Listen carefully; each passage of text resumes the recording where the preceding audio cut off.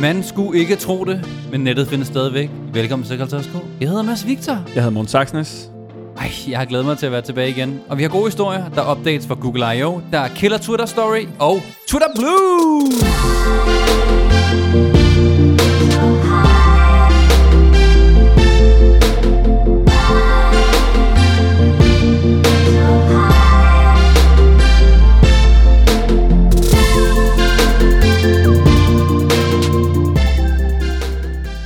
Hvad har du lavet siden sidst? Jeg tror snart det er en måned siden, måske mere. Du har haft dobbelt 30 års fødselsdag. Ja, jeg er blevet 40, Mads. Du er med. Du er blevet 40 der. Ja. Det forklarer lidt nogle ting. Uret tigger. Jeg sad og regnede tilbage i forhold til det, at du har 2 børn på 22. Og så Prøv at det er så optur at blive 40, du ved. Det der med at dalle rundt i 30'erne.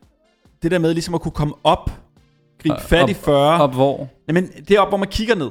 Hvor man kigger ned på de ting, der er sket. Altså, bringe perspektiv. Det kommer folk også til at mærke i dag. Det med at ramme 40. Kigger ned i hullet. Jamen, jeg kommer med perspektiv nu. Tidligere, der har vi afdækket ting. Jeg kan mærke, den der aura, der kommer ved at blive 40.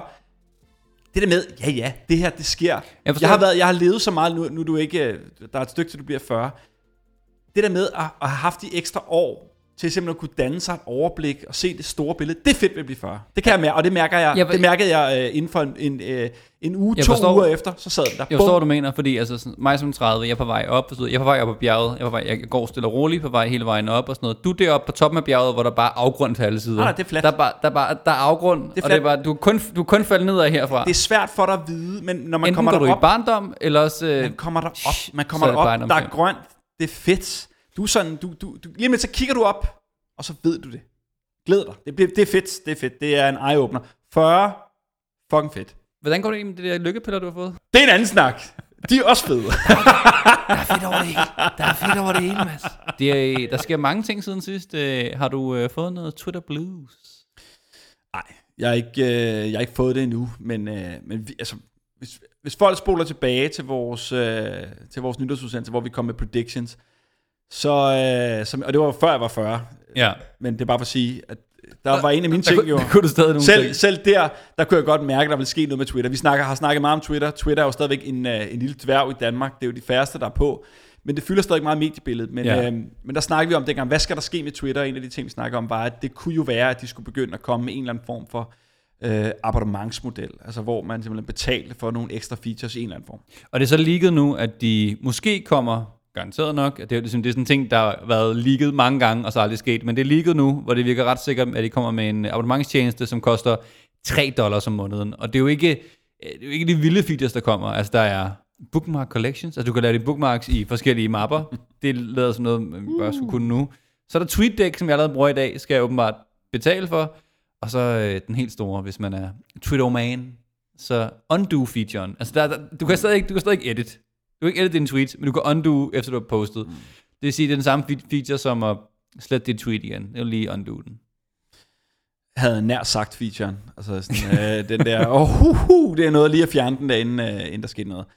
Prøv, jeg synes, det er formfaktor. Altså, det er noget, som der allerede burde være i et moderne Twitter. Så det der med at skulle gå ind og betale $3 for det, det tror jeg de færreste, der vil gøre. Men det er jo nok bare, altså lige prøve den af, og så bygge flere og flere ting på. Altså man kan sige, det fede ved at have abonnementstjenester, og det man kan sige, det man snakker altid om, lad os sige, du køber Squarespace, som er så du kan have hjemmeside. Det går, at du betaler det samme hver måned, men softwaren bliver bedre og bedre. Det er måske det samme, man kan forvente her med, jeg har abonnement, og jeg får flere og flere features, som betalende bruger. Der er ingen tvivl om, det er en prøveballon. De skal, altså, folk skal have mulighed for at sign up, de skal se, hvordan det fungerer, og så langsomt kommer de til at ligge på. Men der er ikke noget af det her, der kommer til at være en killer feature, der gør, at folk de kommer til at valgfart til det her. Jeg personligt er selv glad for TweetDeck, og bruger det hæftigt, så det kunne godt være, at man vil gå derhen. Men jeg tror, det er de færreste, der vil gøre det. Nu er du jo en af de old school danske Twitter-brugere, så du var også med til Tveders bar nede på, hvad hed det, nede på Vesterbrogade, hvad den hed? Ja. Der var en bar. Fressen, ikke? Eller Fressen. Ja. Men der er ikke sket noget siden. Der har stået fuldkommen tomt i Twitterland de sidste små 10 år. Der er ikke sket en skid. Det er som om, at de har fået hånden på kogepladen, eller i hvert fald ild under røven her, og begyndt at lave ting, fordi Udover den her abonnementsservice, som er så et rygte, der kører, så har de inden for de 2 måneder lanceret TipJar, altså ikke i Danmark, men i USA, men TipJar, altså give penge til din favorit Twitter-person. Og så Superfollows, det er meget ligesom man kan på andre platforme, men ligesom man kan abonnere på en ligesom YouTube eller noget. Her kan du så abonnere på en Twitter-bruger, og så få eventuelt et nyhedsbrev. Det fucker lidt med nogle af de nyhedsbrevservice, der er derude. Man kan også få ekstra content på Twitter. Man kan også få community group, som er noget, de arbejder på, hvor du ligesom er inde i et hemmeligt gruppe af folk, der så også abonnerer på Sekretariatsk-content, for eksempel. Det er jo meget spændende. Derudover har de også købt et firma, der hedder Scroll. Scroll, det er nogen, som opsummerede dine top tweets på en e-mail en gang om ugen. Random er det en ting, men de blev købt af Twitter, og siger så, at de har så CEO'en har sagt, at de integrerer, så det bliver en del af Twitter her meget, meget snart. Så det lader til, at der sker en del ting, og mange af de her ting er hen imod, at man skal betale på en eller anden måde for Twitter, hvis man har lyst. De har virkelig gang i nogle ting, og det er godt arbejde langt hele vejen, men du er bare stadigvæk nødt til at kigge på, når jeg kigger på Twitter udefra, hvad er Twitters relevans? Og det har aldrig været mere vigtigt. Altså der er flere og flere folk, der begynder at bruge det. Det er stadigvæk der, folk går til for at både leake nyheder, men også at reveale store nyheder. Vi har snakket meget om Elon Musk, som jo er kongen af Twitter, som er med til at flå kurser på Bitcoin og krypto op og ned, bare ved det enkelt tweet. Historie, altså det er jo en voldsom magt, Twitter har på den måde. Så alle de her features er sådan nogle add-on ting, men når du kigger på Twitter som medieenhed, så er det jo bare så voldsomt stærkt. Ja. Så for mig er det her, alle de her små ting, der kommer på, det er icing on the cake på et i forvejen stærkt produkt. Og hvorfor gør det her nu? Jamen, jeg tror, man skal kigge på, at Twitter, altså deres aktiekurs har været stabil. De har svært ved at tjene penge. De har svært ved ligesom at få en rigtig, rigtig god, fornuftig forretning ud af det her, som vi har set Facebook har gjort. Det er klart, Facebook de lever jo af vores data og volumen af vores data på den måde. Det har Twitter simpelthen ikke formået at kapitalisere på. Og nu er Twitter endnu mere presset. Der er kommet en ny update i forhold til den nye Apple-opdatering til iOS 14, hvor man, og det bliver lidt nørdet, men der er man nødt til at gå ind og opte ind i forhold til, om man må blive tracket, og man simpelthen må bruge ens data. Ja. Og der er kommet en masse analyser ud af det, og det viser sig, at det er de færreste. Det er helt til 4% af folk, der bliver vist muligheden for, om man må blive tracket eller bruge ens data, der siger ja til det. Ja. Det vil sige lige pludselig, al den data, der var noget værd for Twitter, det er lige pludselig meget, meget lidt værd. Det vil sige, det er et kæmpe hul i deres annoncemarked, ligesom det er for Facebook i forhold til iOS 14. Det vil jeg faktisk gerne udfordre på den der, fordi at Twitter har om nogen været dårlig til at target ads. Og Twitter har også en langt mindre del af din, lad os sige, interest graph, vil du kalde det på Facebook. Hvad er du interesseret i? Hvem liker du? Hvad vil du gerne vide noget om? De ved ikke så meget om dig. Altså, du ved, hvem du følger, hvad du skriver. Det er det, ikke? Men hvor meget rammer det? Fordi tracking-ting er jo at tracke uden for appen. Ja. Og det gør Twitter ikke rigtig godt i det, fordi... Men hvis du kigger på det, så er det ikke så meget om, hvad de gør lige nu, for jeg er fuldstændig enig i, at det har været ekstremt dårligt. Det er også et specielt segment, de har fat i. Man kan næsten sammenstille næsten med LinkedIn i forhold til værdien af de eksponeringer. I Danmark er det sådan, skal jeg targete min ad for at sælge information? Nej, hvor send tal. Ja. Jeg er ret sikker på, at du rammer det rigtigt. Men hvis du kigger på Twitter, hvis du skal fremskrive deres værdi, så var det jo muligheden for at arbejde med det datasæt, de har. Ja. Og den gren er ligesom blevet savet over, så de har ikke mulighed for at vækste gennem annoncesalg fremadrettet. Så derfor er de nødt til at gå meget hårdere på nye features. Og det er det, vi ser lige nu, at det her det er et første step. Jeg tror heller ikke, vi har set toppen af isbjerget. Jeg tror, at Twitter kommer til at være meget mere offensiv i forhold til at rulle nye features ud, som bliver betalte på en eller anden måde. Og det bliver interessant at se. Det man jo lidt venter på, det er jo, om de tager det store skridt og går ind og laver en mere full-blown betalingsservice på en eller anden måde. Altså i forhold til, hvor meget du bruger Twitter, hvor meget du logger på, eller om det er, hvor mange følgere du har. Der kan være mange modeller, man kan bygge op omkring en alternativ betalingsløsning for Twitter. Det bliver sjovt at se. Bare ligesom som sidehistorie her, ikke? Twitters aktiepris, da det gik på børsen, var omkring $41. Og så kom det lidt op de første år og sådan noget, ikke? Men generelt har de ikke været over den aktiepris indtil midt sidste år. Altså vi snakker om, mens Facebook er stukket af, Instagram er stukket af, Snap er til dels stukket af på nogle punkter, socialmarkedet er eksploderet, Twitter flad. Fuldkommen flad aktiepris, den går lidt op og ned, og den har været helt nede på, lad mig sige her, $18. Den er så oppe nu på $52, men den startede for, hvad det er i 2013, på $41. Jamen prøv at Twitter er... Og det er ikke fordi aktieprisen som siger, hvor god man er til at lave noget som helst, men det er en indikation af, at de har været dårlige til at monetize deres værdi, og i forhold til, hvad de har at bruge, ikke? Og det er et skræmmende, altså det er jo næsten sådan vanrygt, at brand. Til gengæld, så sidder der stadig derude, altså ligesom mig, som er hardcore users af Twitter, som bare bruger kernefunktionaliteten. Ja. Og den er det ikke gået ind og fucke med. Så de har stadigvæk en meget, meget loyal kundebase. Så på den måde, så er jeg egentlig også på en eller anden måde glad for, at de hverken er blevet solgt, eller gået ind og eksperimenteret med alle mulige mærkelige ting. Ja. For det er, for os der bruger Twitter, et fantastisk produkt. Ja, der er en sidehistorie, og jeg kan finde den her frem, hvis du er spændende en dag. Historien om Reddit, som starter op, og efter få år bliver solgt til Condé Nast, som ikke gør noget ved det i sygt lang tid, men bare vokser og vokser og vokser. Og på den måde, fordi at folk bare sådan, vi kan godt lide kernefunktionaliteten. Det er det, vi gerne vil. Vi vil gerne have gode historier, stemme dem op og ned, og det så endelig redesignet med folk rigtig sure. Men det der med, hvis du har et godt produkt, lad være med at fuck med det. Lad det be. Ja. Og det er lidt det, der sker med Twitter, men samtidig har de så ikke for monetized deres core product. Hvad med dig, Mads? Altså, hvis du har en chat penge i bank, vil du lægge den på Twitter? Overvej det stærkt. Det er jo altid altså et gamble at smide penge på virksomheder, når man ikke ved noget videre, end hvad der er offentligt. Men der er noget spændende i den her monetization, der er på Twitter, og det er spændende, at de har fået det er meget amerikansk, sådan velocity i deres produktinnovation igen, fordi der er ikke sket en skid jo. Så hvis du har sådan en binær ting, der siger, altså enten går det op, eller også ligger den, hvor den altid ligger nu. For det har den gjort det siden 2013. Så vil mit bet nok være, der er større chance for, at den går op, end den bliver det samme, og lige meget hvad, så er worst case, at den går ned på, hvor den er nu-agtigt. Så ikke fordi det er aktietips, men Twitter som virksomhed har så meget potentiale, og jeg tror, at den kan i hvert fald ikke gå længere ned næsten. Altså og lige en disclaimer, husk alt, hvad I hører aktietips her fra specielt Mads Victor, altså det er... Husk, at det er layman's terms, og lad være med at gå på det. Vi har jo kigget på anti-Mads Victor-indekset i forhold til, hvornår man skal købe og sælge kryptovaluta. Det nok om Twitter. I samme space med social, så jeg ved, du kan godt lide at lægge en god lille håndmad op på Instagram gang imellem. Ja. Det er jo hyggeligt, ikke? Jamen, jeg er aktiv. Der er en fyr, der hedder PG Talal, eller PG Talal, altså PGTALL, som laver en story her for en lille måned tid siden, hvor han siger sådan, lad være med at klikke på den her story. Det er en highlighted story i hans profil. Sådan, don't click me.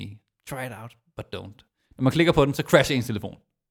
Altså, telefonen crasher? Telefonen crasher, den restarter simpelthen. Hvis du er på iOS, på nogle nye Androids, der crasher appen bare, eller går meget, meget langsomt. Og du siger, hvad... Der skal ret meget til for altså...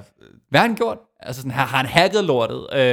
Og der er en YouTuber, der har fået fat på PG Talal her.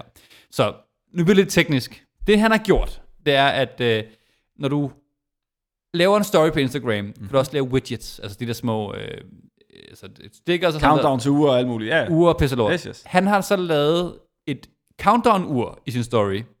Og det øjeblik, han har klikket send på den, der har han så kørt internettrafikken igennem en proxy, altså igennem en, jeg ikke ved, om jeg skal forklare en proxy, men han har kørt det igennem hans computer, basically, hvor han kunne ændre den data, hans telefon sendte til Instagram.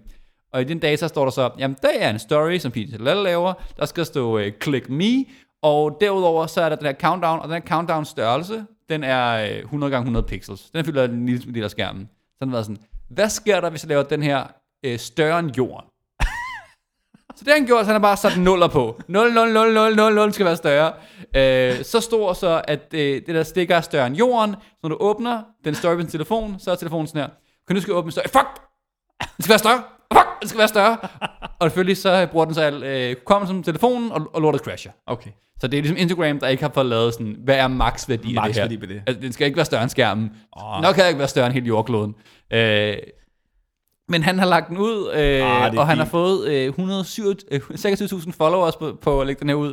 Og så den første virkede så ikke med, at Instagram fandt ud af det, så der er en ny en, som også crashede. Så var nah. Men ham her YouTuberen har lavet et interview med ham, igennem messages på Instagram selvfølgelig, hvor ham her så siger sådan, han startede med at programmere, da han var 11 år gammel, og så har det været rigtig kedeligt over lockdown. Han var 14 år gammel nu, Var han 14 år? 14 år gammel, og så han synes det her, det var rigtig griner. Kæmpe det sjoveste er så, i den her samtale, der er mellem ham og YouTuberen og Pete Talade, der laver Pete Talade så en reaction på en af YouTuberens beskeder derinde, som så er sådan noget med, thank you homie, that's cool. Sådan, jeg er ret sikker på, at den reaction heller ikke findes. Men den har Pete Talade så også lige hacket sig ind på. Men det er fandme sjovt, når man ser, hvor meget de her, det er noget som gammel mand, men de her unge folk, der sidder ligesom, bare keder sig.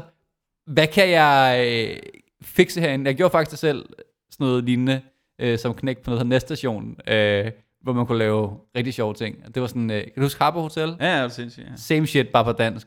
Ja. Og man skulle stå på de her felter jo, men så kunne man gå ind, og så kunne man også hijack signalet, og så kunne man sige, jeg vil ikke stå på felt 3,3, jeg skal gerne stå på sådan 3,5 i stedet for.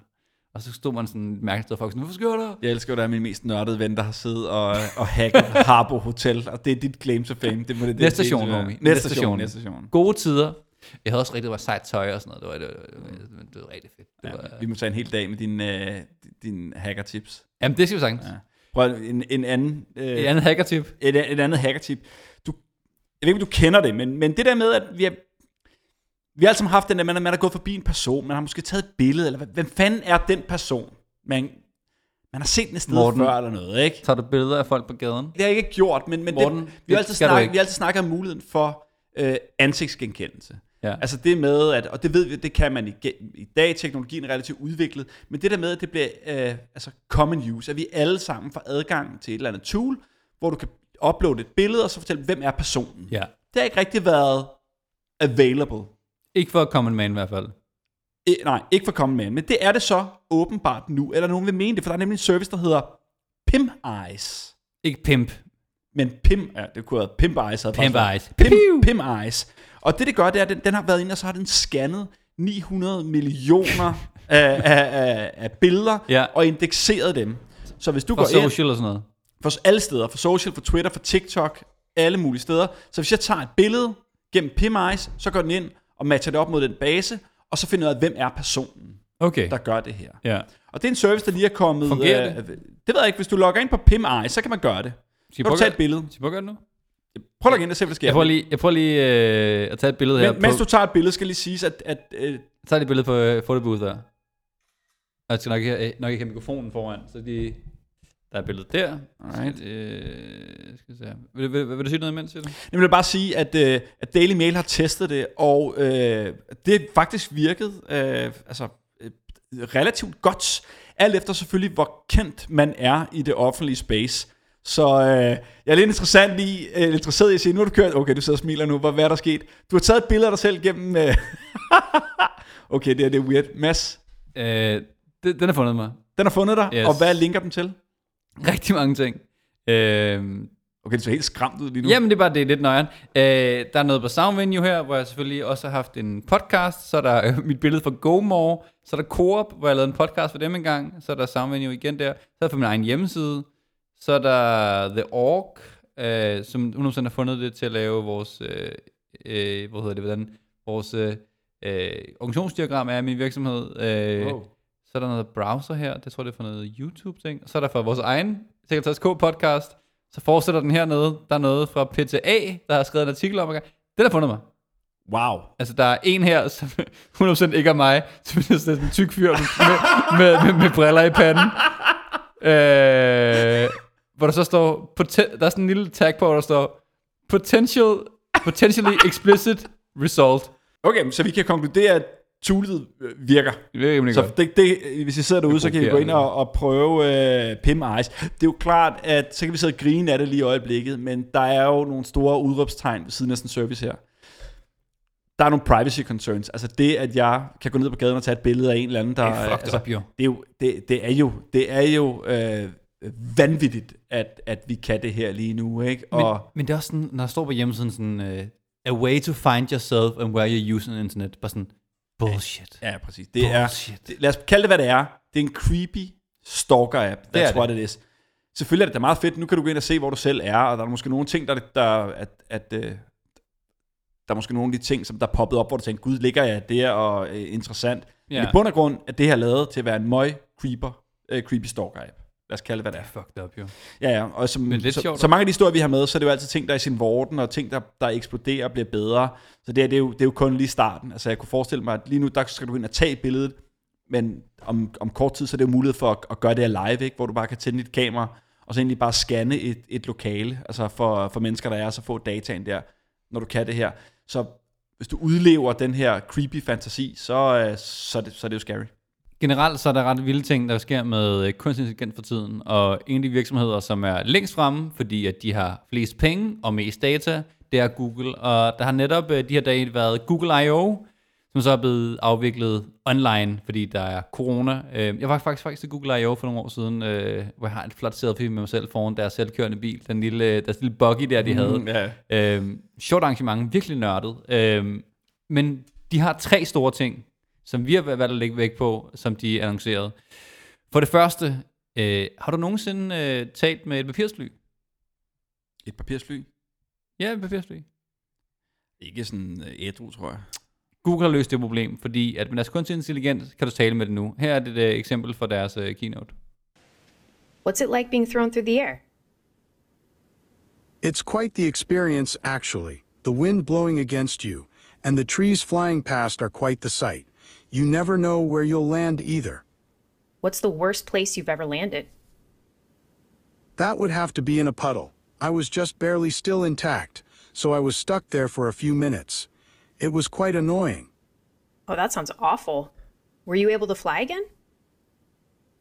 Thankfully, I was. I had a few minor injuries to my wing, but you can't really tell unless you know what to look for. What's the secret to a really good paper airplane? Well, my good friend, I must first ask you to specify what you mean by good. Some may think it's how far it goes, some may think it's how straight it goes, and some may think it's how flat it lands. So what do you think? I care the most about distance. Then I would have to say a nice wide wingspan is what you'll want. Also, the paper needs to be really firm.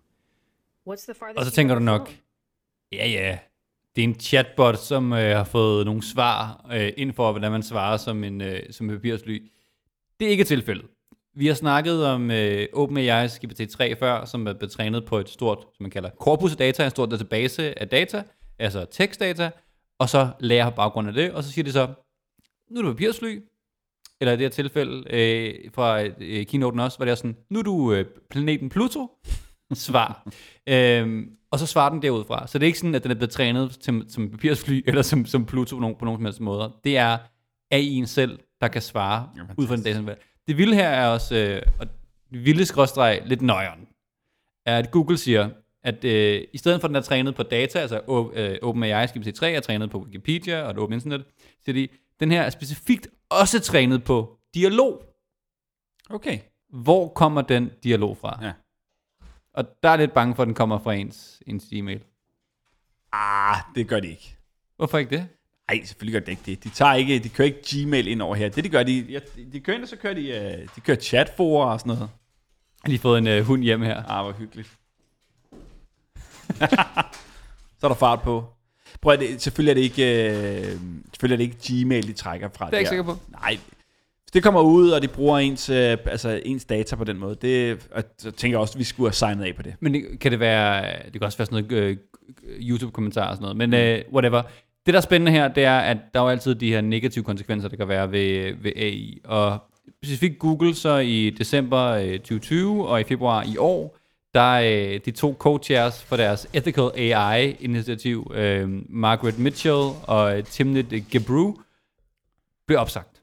Og det gjorde de efter, de har skrevet en rapport, hvor de kritiserer Google og blandt andet den her teknologi i forhold til, hvordan man lærer maskiner at snakke, for at have mulige biases. Altså når du træner, lige så vel så hvis du er et barn, der kommer op med racistiske forældre, er der god chance for, at du også selv er racistisk.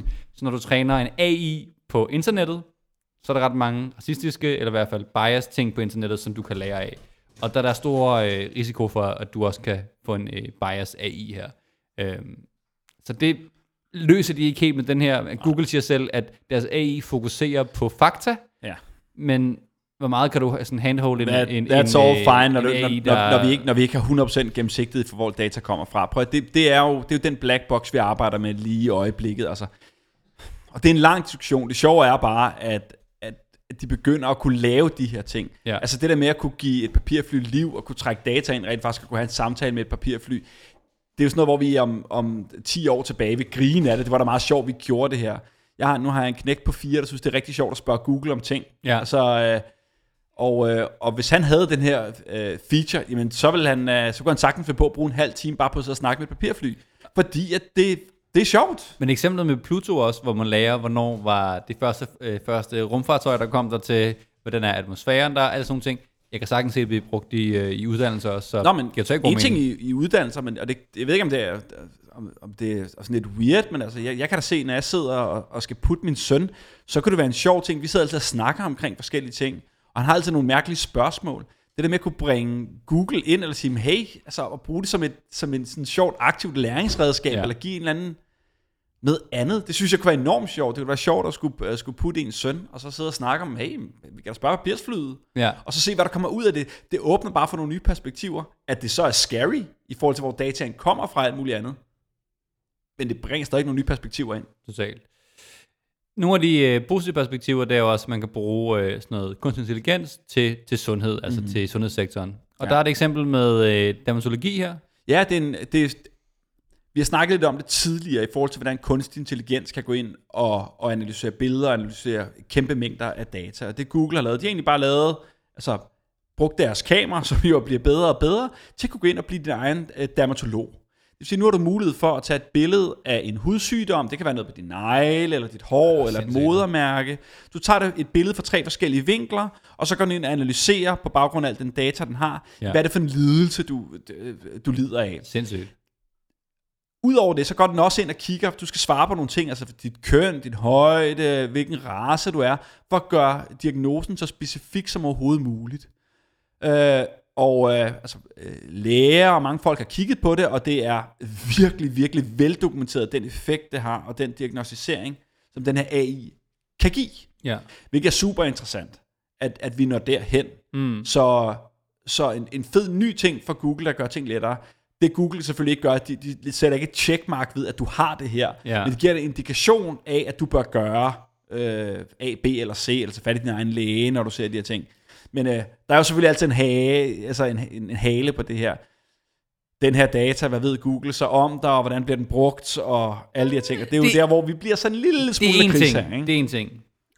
Når jeg kommer med jeg ved, at datasætten skal trænes, altså der er nogen, der har siddet og labelet den her data, ikke? Så sidder der en eller anden vortepræben eller andet sted, der bare har sagt sådan, vorte, bums, vorte, bums. Og så har han siddet et år og sidder og labelet data. Det kan også hurtigt gå hen og blive sådan en hypokonter-app, hvor at folk hver morgen vågner op og lige skal tage et billede af sin hovedbund for at tjekke for psoriasis, om man nu er rask.